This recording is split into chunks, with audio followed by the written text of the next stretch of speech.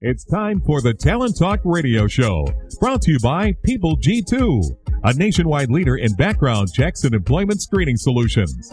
People G2 gives their clients access to the best human capital management and due diligence tools available.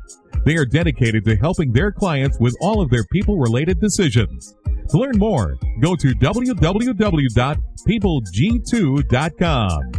Talent Talk centers on the topics of talent recruitment and management, leadership development, company culture, and employee engagement. These are all timely topics for CEOs, entrepreneurs, HR professionals, and business leaders. We hope that as you tune in to listen each week, whether to the live broadcast or to the podcast on iTunes or iHeartRadio, that you hear something you can take away that will help you grow and impact your career in a positive way. And now, here's the host of the Talent Talk Radio Show, the founder and CEO of People G2, Chris Dyer. Hey, good afternoon, and thank you for tuning in here to Talent Talk. I'm excited to be back in the studio, back on the air after a little taking a week off and being out. Went to a new continent, went to South Africa and got to speak to the great people there. But I'm happy to be home and back talking with two fantastic guests about talent today. So talent really here on the show revolves around this idea of what are really talented people doing. And of course, our guests today are really talented. But then also, what are they doing with their talent? How are they managing people? What are the secrets? What are the things they're thinking about? What's on their mind? And what are they maybe worried about? So all that, and maybe what are they reading? This show really looks to have that in-depth conversation where we can talk about those things, share, maybe even disagree a little bit, and hopefully you as the listener can learn and take something back that you can use in your office, with your team, in your company, maybe even at home. Who knows where you can take these strategies. You know, we've had so many wonderful stories over the last 5 years of the show. I turned some of them into a book called The Power of Company Culture. It kind of follows my company stories along with really the best of the best from the show. And if you're interested in checking out that book, you can find it on Amazon or wherever you find your online books. I'm sure it's there. The show is every Tuesday, 1 p.m. Pacific Standard Time. We get some of you kind of coming in live, and we appreciate that. But most of you actually listen after the fact on iTunes, on our podcast, or through iHeartRadio or Stitcher, or wherever you find podcasts. We're there. And we'd love to have you subscribe to whatever service you're getting us through, and make sure you know about the next one. If you have time to rate us, that is even better. But the thing that we love to do that's kind of getting more and more traction lately, my associate producer Sarah has been live tweeting our show. And so if you're following at People G2 on Twitter and use that hashtag, all one word, Talent Talk, you can follow on what's going on. You can see the best quotes. You can comment, retweet, make suggestions, whatever it may be. That's a great way to interact with the show there on Twitter, whether it's live or after the fact. All right. My guest today will be Darien George, managing partner of Mackenzie and Eason and Associates. And then after the commercial break, we're bringing in Stephanie Navasu, the talent acquisition manager for Bay Cities. But let's go ahead and bring in my first guest. Darien, welcome to the show. Welcome, Chris. How are you? I'm doing fantastic. Thanks for being on the show. And why don't you tell everyone a little bit about yourself? What should we know about you? And, of course, what does your company do as well? So we have some context here on where to dive in. Yeah, thanks. Thanks for having me on. So I'm originally from Fort Worth, born here, raised here, and absolutely love it. We're one of the fastest growing cities in the nation, and very proud to be a part of that growth. Married with a 2, 3, and 5-year-old, so hardly anything going on at my house. And started Mackenzie Eason in 2004 when I was in my mid-20s, probably too young and dumb to know better. And originally starting out focusing on executive search, and then we moved into opening a consulting side, specifically focusing on talent acquisition, hiring, recruitment, talent branding, development, and culture. And then this all led to, in 2018, getting picked up to write a book with 2 co-authors, Bud Brown Books Publishing, a book called Broken Handoff, which is about why mergers and acquisitions fail.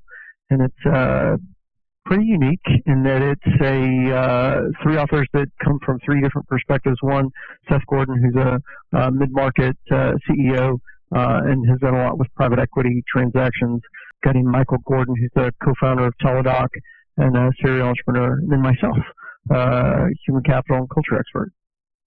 So one of the kind of was really fascinating to have you on the show because this is something that we've talked about a lot, and I want to get your perspective on is, it seems like culture is really left out of the equation so often at M&As. And, maybe that's because you have a bunch of finance people in there, or there's too many spreadsheets, or maybe it's just not valued. But why do you think culture is so rarely considered really in that M&A process? There's a number of reasons. First, the M&A transaction, the M&A market it's a numbers game.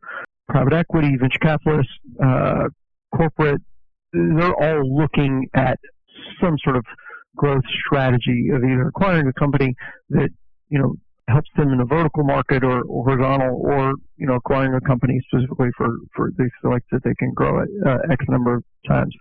The other thing is that culture has always been this squishy, soft, thing that's so hard to quantify, and so because of that, they rarely look at it. It is something that is just now in some of the really more progressive private equity companies starting to be looked at, and even in corporate transactions, they sometimes give lip service to it, but rarely do they understand and really take a look at, okay, will two cultures merge, and how do we do it effectively? And if not, do we walk away with from the deal? And so it's rarely looked at in M&As, and I think, and we talk about it in the book, but it is one of the main reasons that 70%, and this is such a huge number, that 70% of transactions end up failing in one way because they don't look at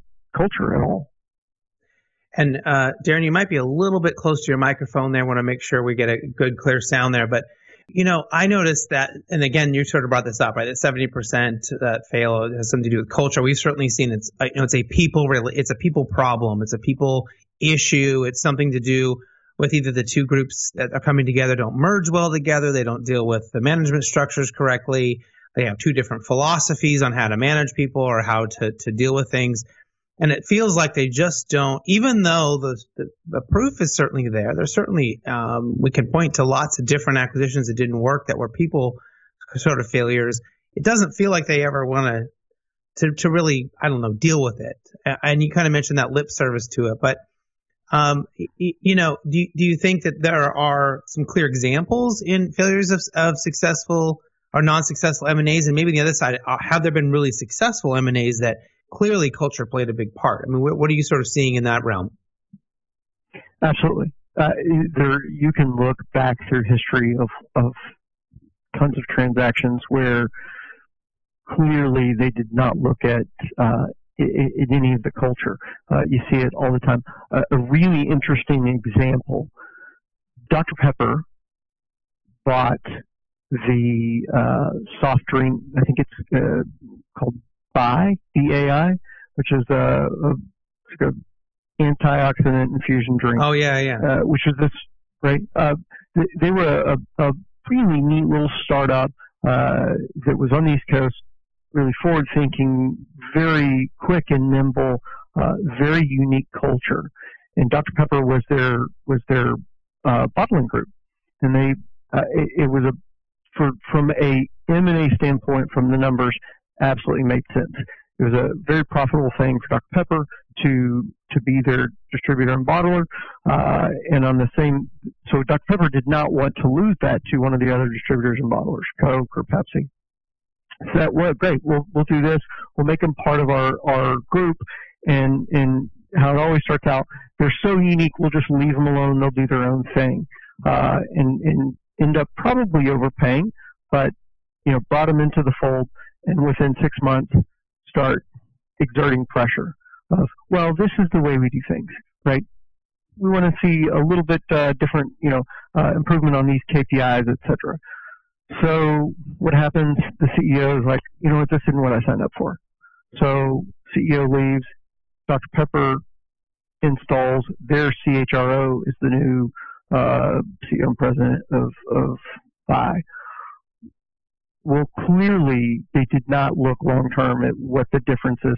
I mean, Dr. Pepper is a large corporation, very process oriented, while Vi was completely different, right? There was a problem with looking at long term culture there and what was going to happen.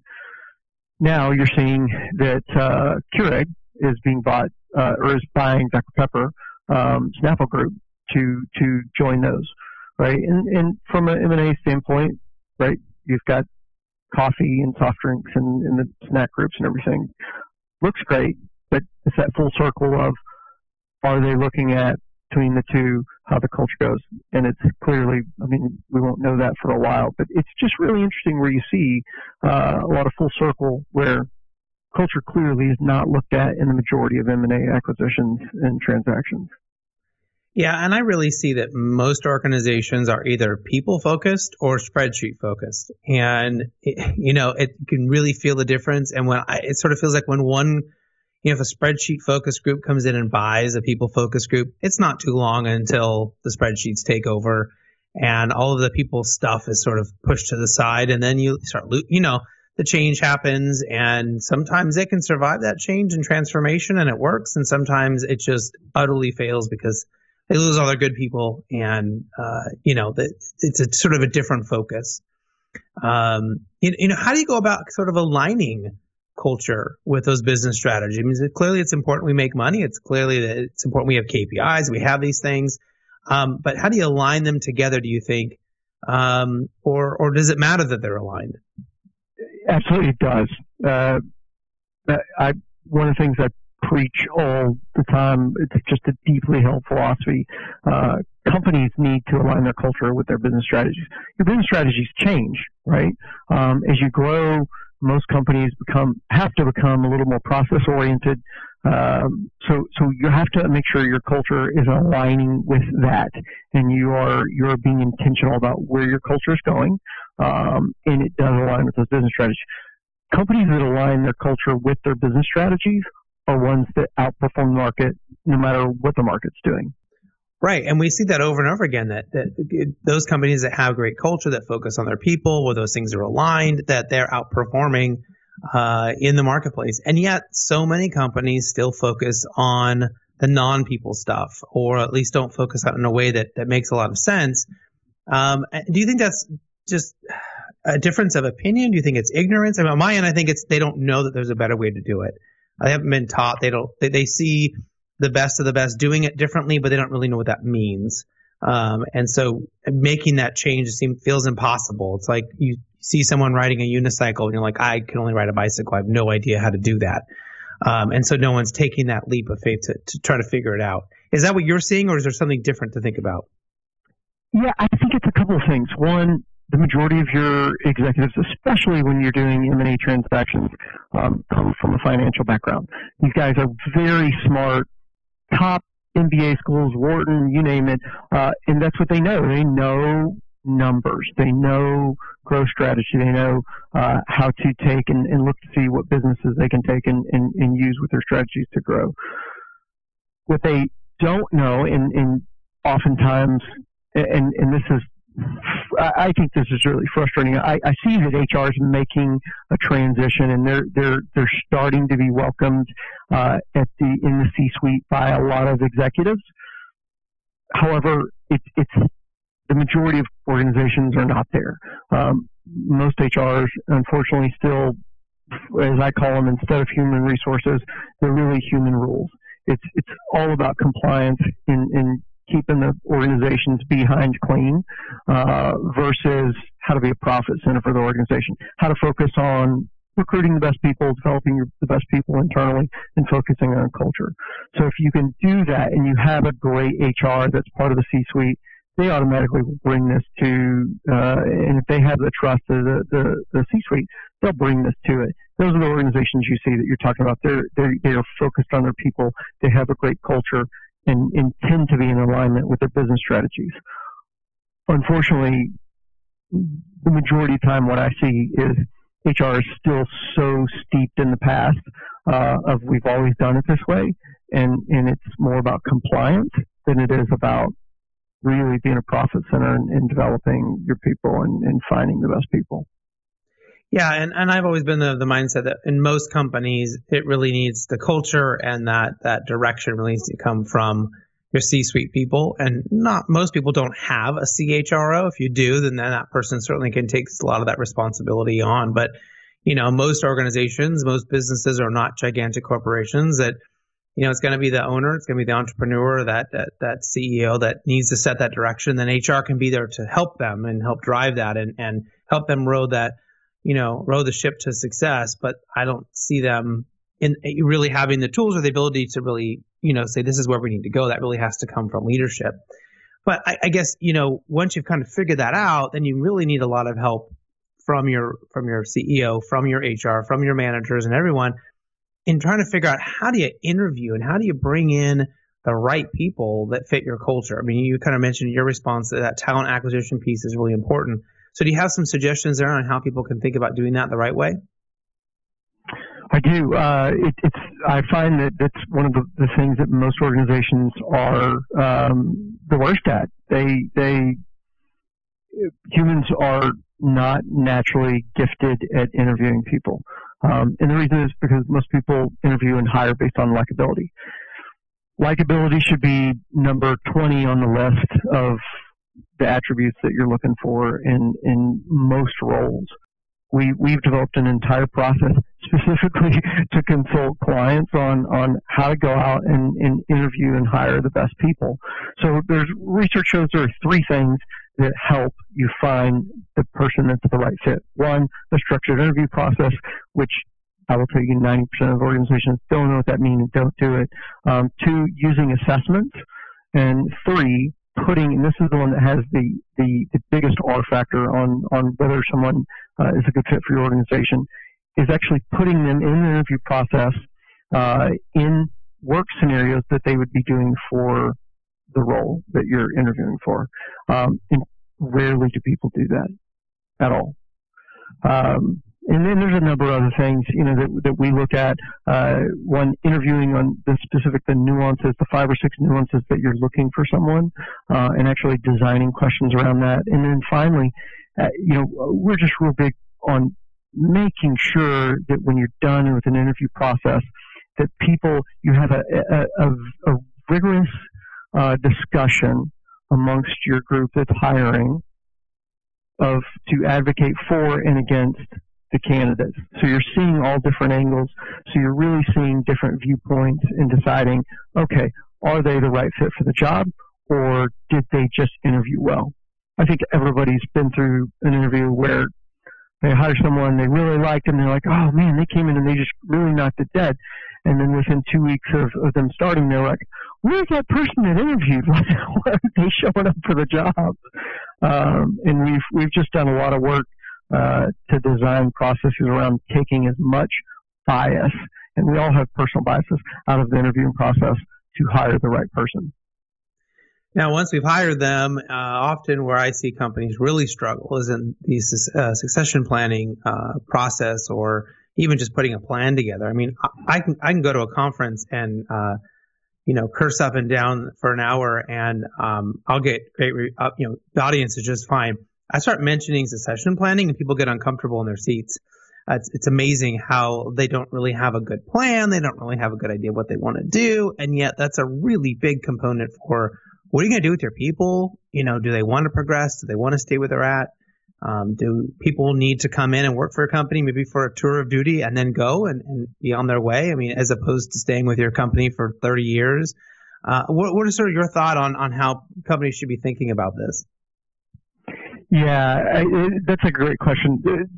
Succession really has become this difficult discussion nowadays. And I think for a couple ones. One, companies just aren't very transparent with their people of where they see them, right? And often they're afraid that if they mention succession planning, people think that it's based on tenure. Well, I've been here for 10 years. I'm next in line. So companies are just get a failing grade for the most part of developing their people for those next roles.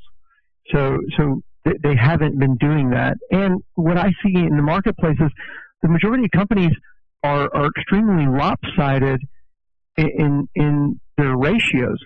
When you're looking at the ratio of who you should be developing and promoting internally versus bringing in out from the outside is about 60-40. And what I see is most organizations are 80% they promote 80 to 90% internally, or they're bringing 80 to 90% of their executive suite from the outside. And the reason the ratio is 60-40 is because you want people to know, have institutional knowledge. You want people to be able to carry on the culture. You want to bring in some people from the outside, so they're bringing in new ideas. You don't have groupthink. And oftentimes that's one of the biggest issues of succession planning is, one, it's too often based on tenure, and two, there's such a huge transparency problem in most organizations of really being able to communicate with their employees of where they see them, what are their goals and aspirations, and where they see them going. Well, that's a great point. And there's so many resources and things out there that people can take advantage of, which sort of leads us to our next question, which is one of our favorites. And that's, what are you reading right now? Well, funny you ask, and when this came up, I actually just got done reading your book, The Power of Culture. It's been on my list for some time, and finally got through it. Got to it and got through it about 4 weeks ago, coming back from Colorado. So now I'm actually reading The Outward Mindset, Seeing Beyond Ourselves. It's a book essentially for organizations to try to shift the culture from everyone thinking about what do I want, what do I need to get my job to get to the next level, to shift the transition, the mindset to thinking about, okay, what can I do for everyone else, right? If we all think about how we can transition to focusing on what everyone else's need, then we can move forward so much faster.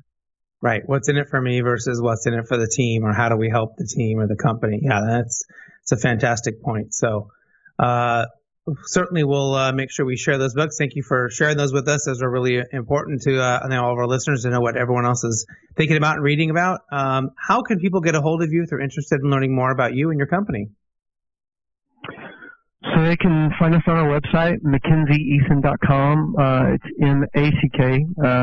Or they can reach us at our toll-free number, 888-662-7043. And I rarely give that out. I'd actually look that up to see what the number was. But those are the two best ways to get in touch with us. Well, Darren, thank you so much for being on the show today, giving us all your great insights. And hopefully our listeners can take something back with them they can use in their careers and in their future experiences. So thank you again for being on the show. Thanks, Chris. Appreciate it. All right, we'll have to take a quick commercial break, and then we'll come right back with my second guest, Stephanie Navasu. Imagine buying a newspaper and discovering that the news you're reading is 6 months old. There isn't much that stays the same for 6 months, and the same thing goes for background checks. In a time when so much outdated information is being passed around, it's good to know that People G2 offers something different. At People G2, we provide today's intelligence, not yesterday's news.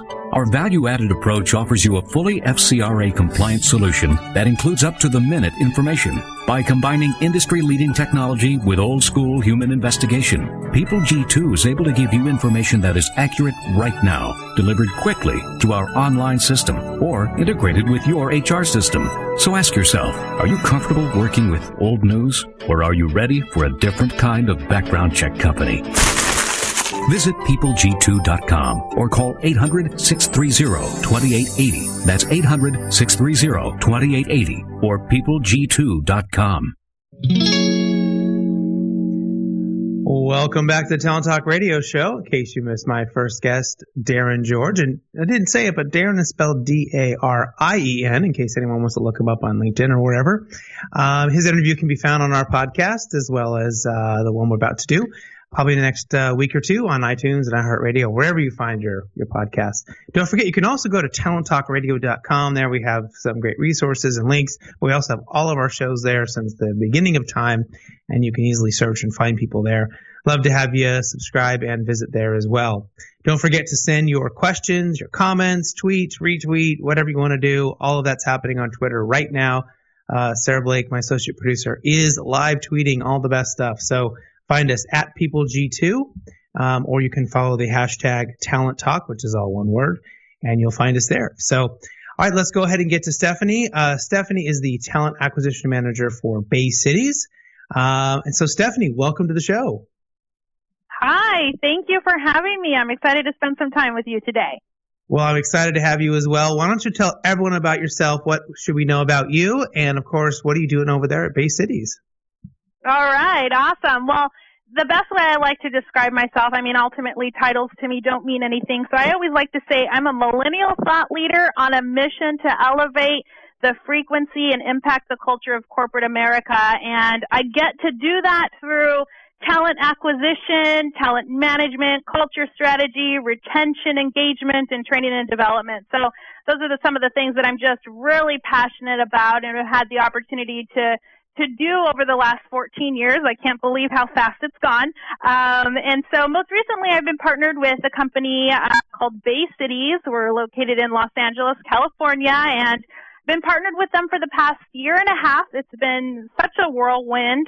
We are a leading manufacturer and designer of point-of-purchase displays and packaging.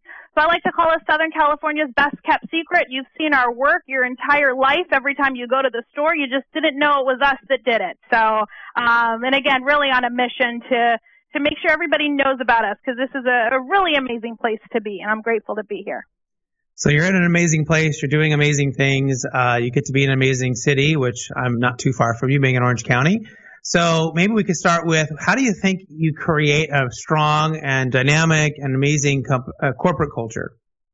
Oh, that's such a good question. And really, ultimately, I feel, first you have to figure out who the company is and what they do and what their culture already is, because doing one thing for one company in one industry, it may not necessarily work for the other. So what I've found that works here is, the ability to have a say, the ability to, really be regarded as an expert in what you do, partnership, ownership. And that's not necessarily, owning the company or having stakes in it, but being valued as a business partner. And that's one of the things that Bay Cities does really well is, that open door policy, and that, if you're working for a company or you're aligned with a company that says, well, that's not how we've done that, or, we've always done it this way, let's stick to that. And I think what makes a really good culture, and going into the future and the next decade is having that openness and that collaborative environment. That seems to work here really well.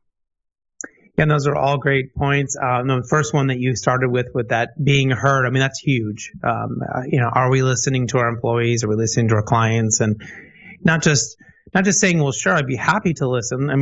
People often say, oh, I have an open door policy. Yeah, but is anyone walking through that door and actually telling you anything? Is a whole nother issue. So I was, looking at how can we get people to talk? How can we implement things inside the organization so we can make sure people are being heard? We make sure they're talking about it. It really, really makes a big difference. What have you found to be maybe successful? One of the areas that we sort of look at is recognition and rewards. There's sort of a real debate. I kind of fall on the more, let's just thank people for the right way. And there are other organizations that do full-on rewards programs, right, where there's money or gift cards involved. So what have you kind of seen around the rewards and recognitions program area for employees that's working? Absolutely. So just to kind of back up a little bit, off of what I just said, I always, when I'm working with my executive leadership team, I'm always telling them, listen so hard it hurts. And that's something that has really gone a long way because, yes, you can feel like you have a say, but are people coming into the door? And that's one of the things that we've really stressed here is to listen so hard it hurts and to make that acknowledgement. And if that plan or that idea isn't necessarily going to work now, draft something up for me and let's see what 6 months down the road looks like. And then that goes into the recognition. I mean, I know a lot of people, you like to go home with their quote unquote trophy every day, so to speak. But what I've found really, and I guess this just comes from my own perspective, but in working with my peers and, and within corporate America is, that simple thank you, that simple, basic recognition does go a long way. People want to know that they're being appreciated. We do something here at Bay Cities where we call it the State of the Bay, where once a month the entire organization gets together here at corporate headquarters, and then people at our other locations dial in, and each department, each exec, from HR to accounting to production, et cetera, will share what's going on within that department from the business perspective, and then do the general recognition if there's something that's going on in a particular department with a specific individual. And when you get to do that company-wide, that goes a long way too. So that's something that we found that really works. I mean, again, we have, the short term and the long term with, yearly bonus plan, and then, the long term in regards to particularly us with our employee stock ownership retirement plans. So, but at the end of the day, it really comes down to partnership, collaboration, and recognition.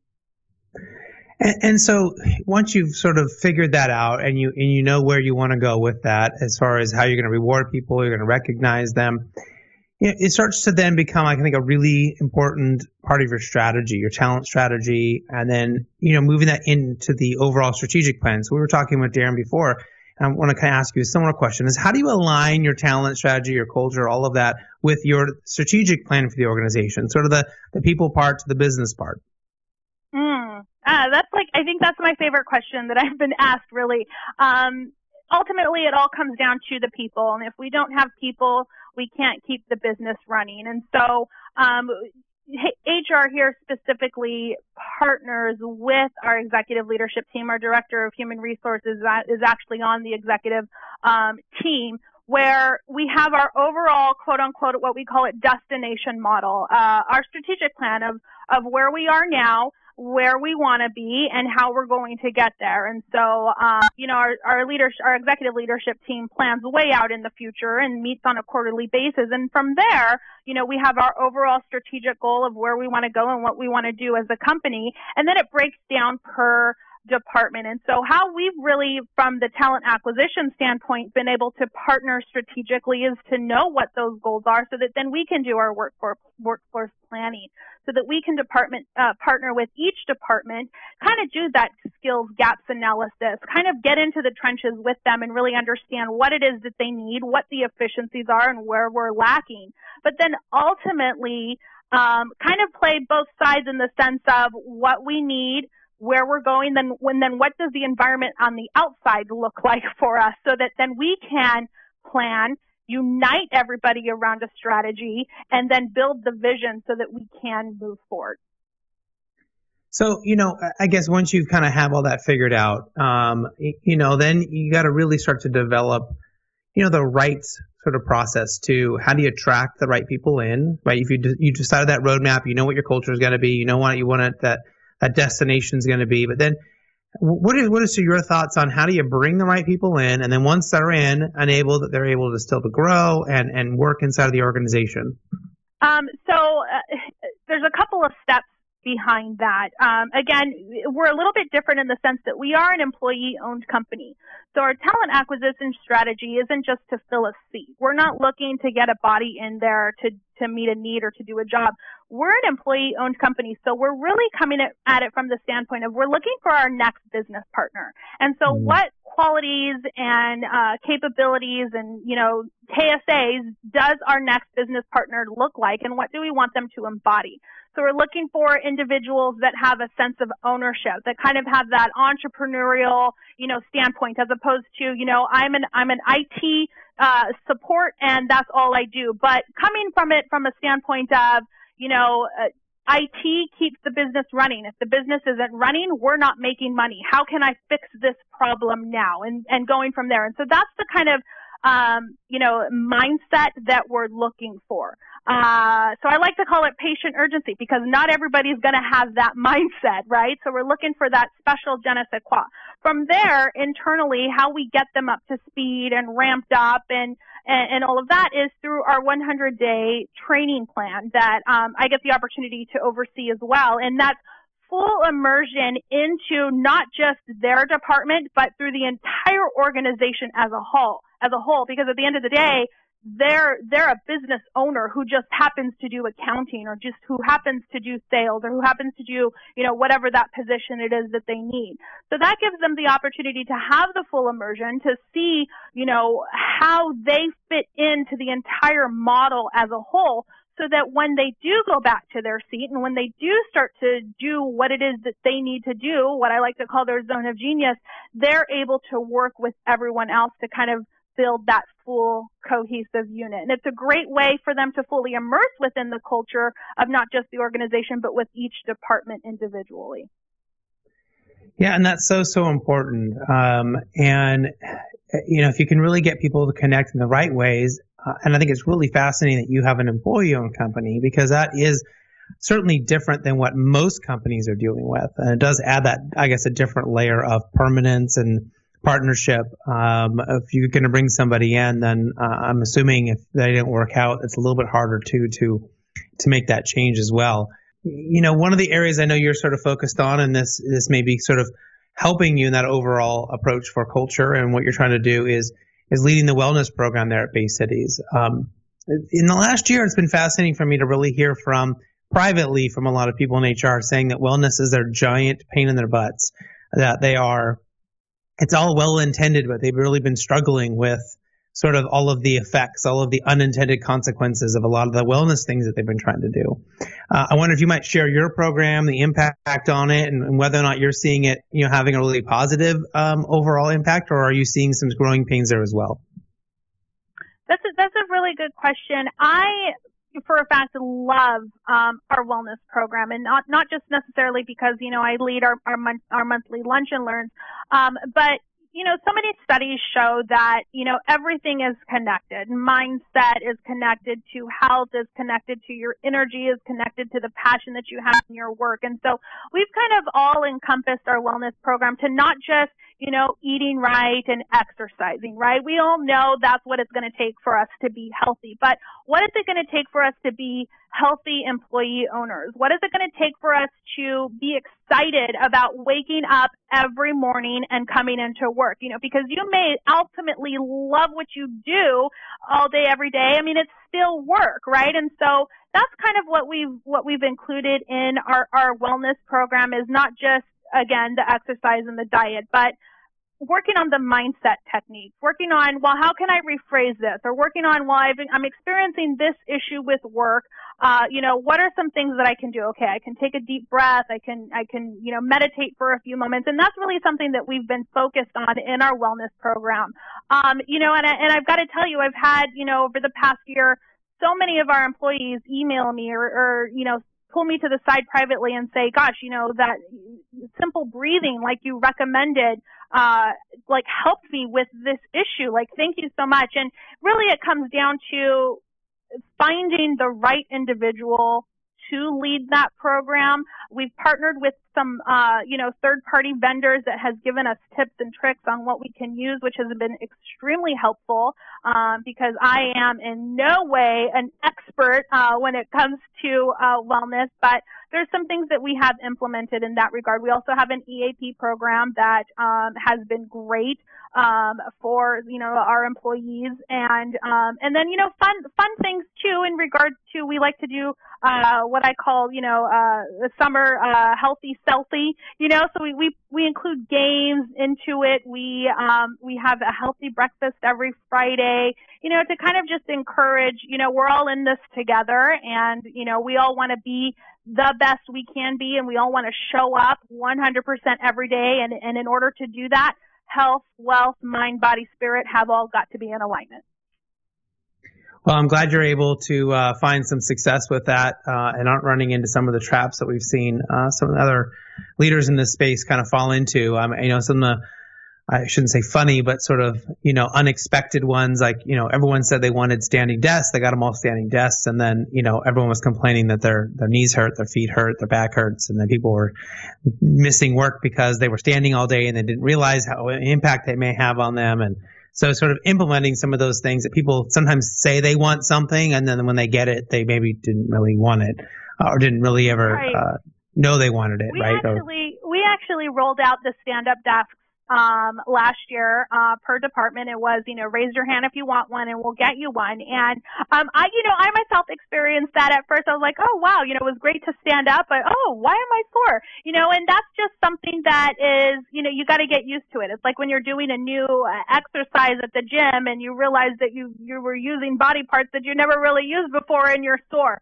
So because of the fact that a majority of us in the workforce are used to sitting down for 8+ hours a day, standing up for an hour or two, we're not used to that. And so it's just a matter of, coming at it from a mindset or a different perspective. And, whenever I'm out and about walking, I'll say, oh, hey, let's do a stand-up desk challenge.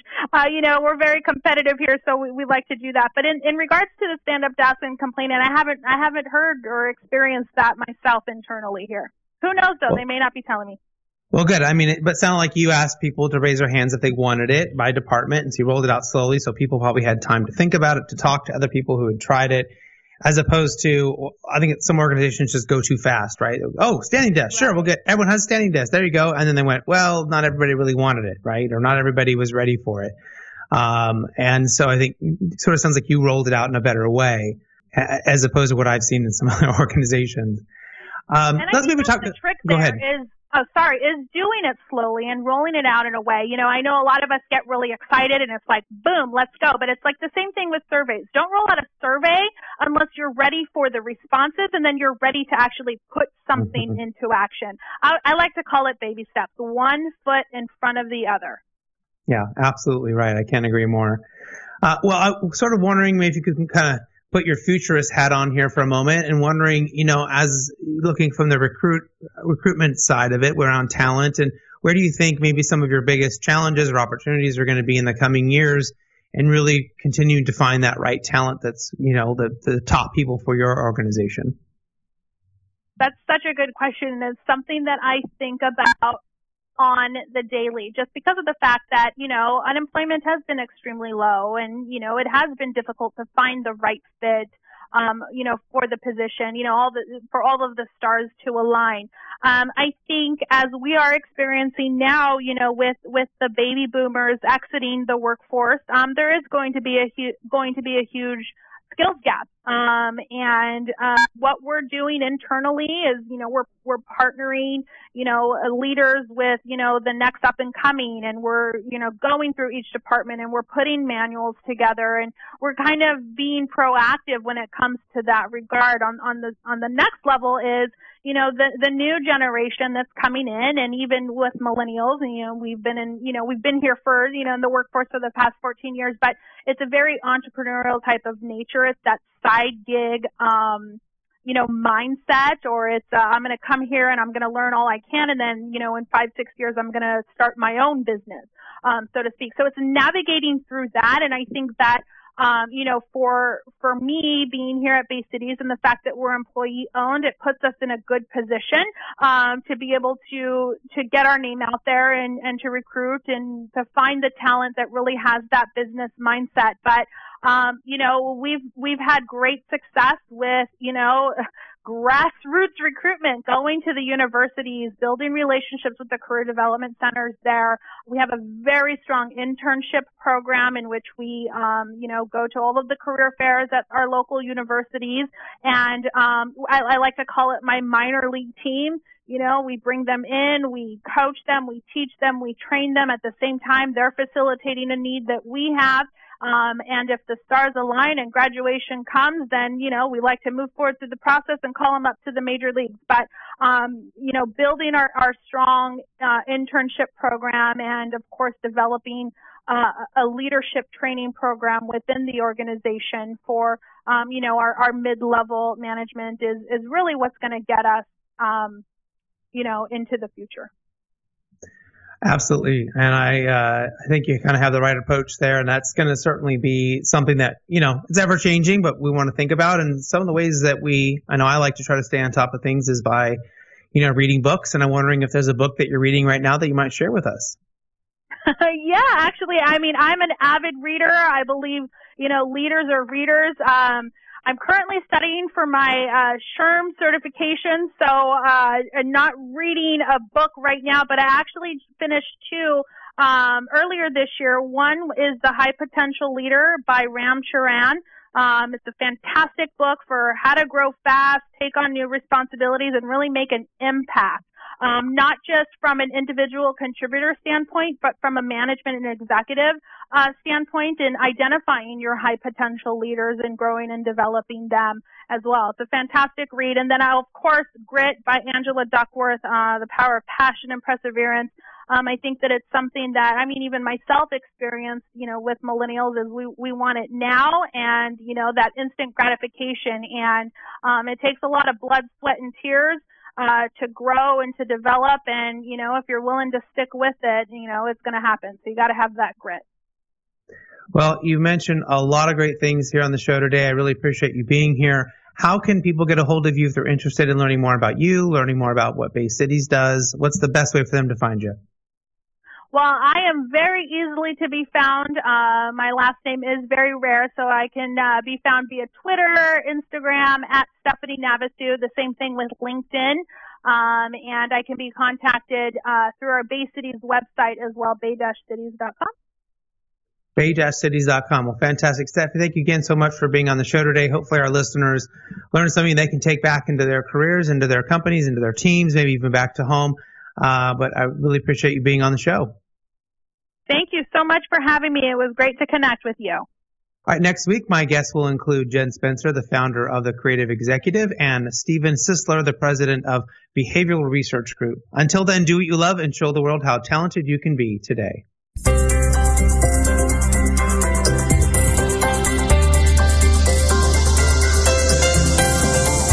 You've been listening to Talent Talk Radio, brought to you by People G2.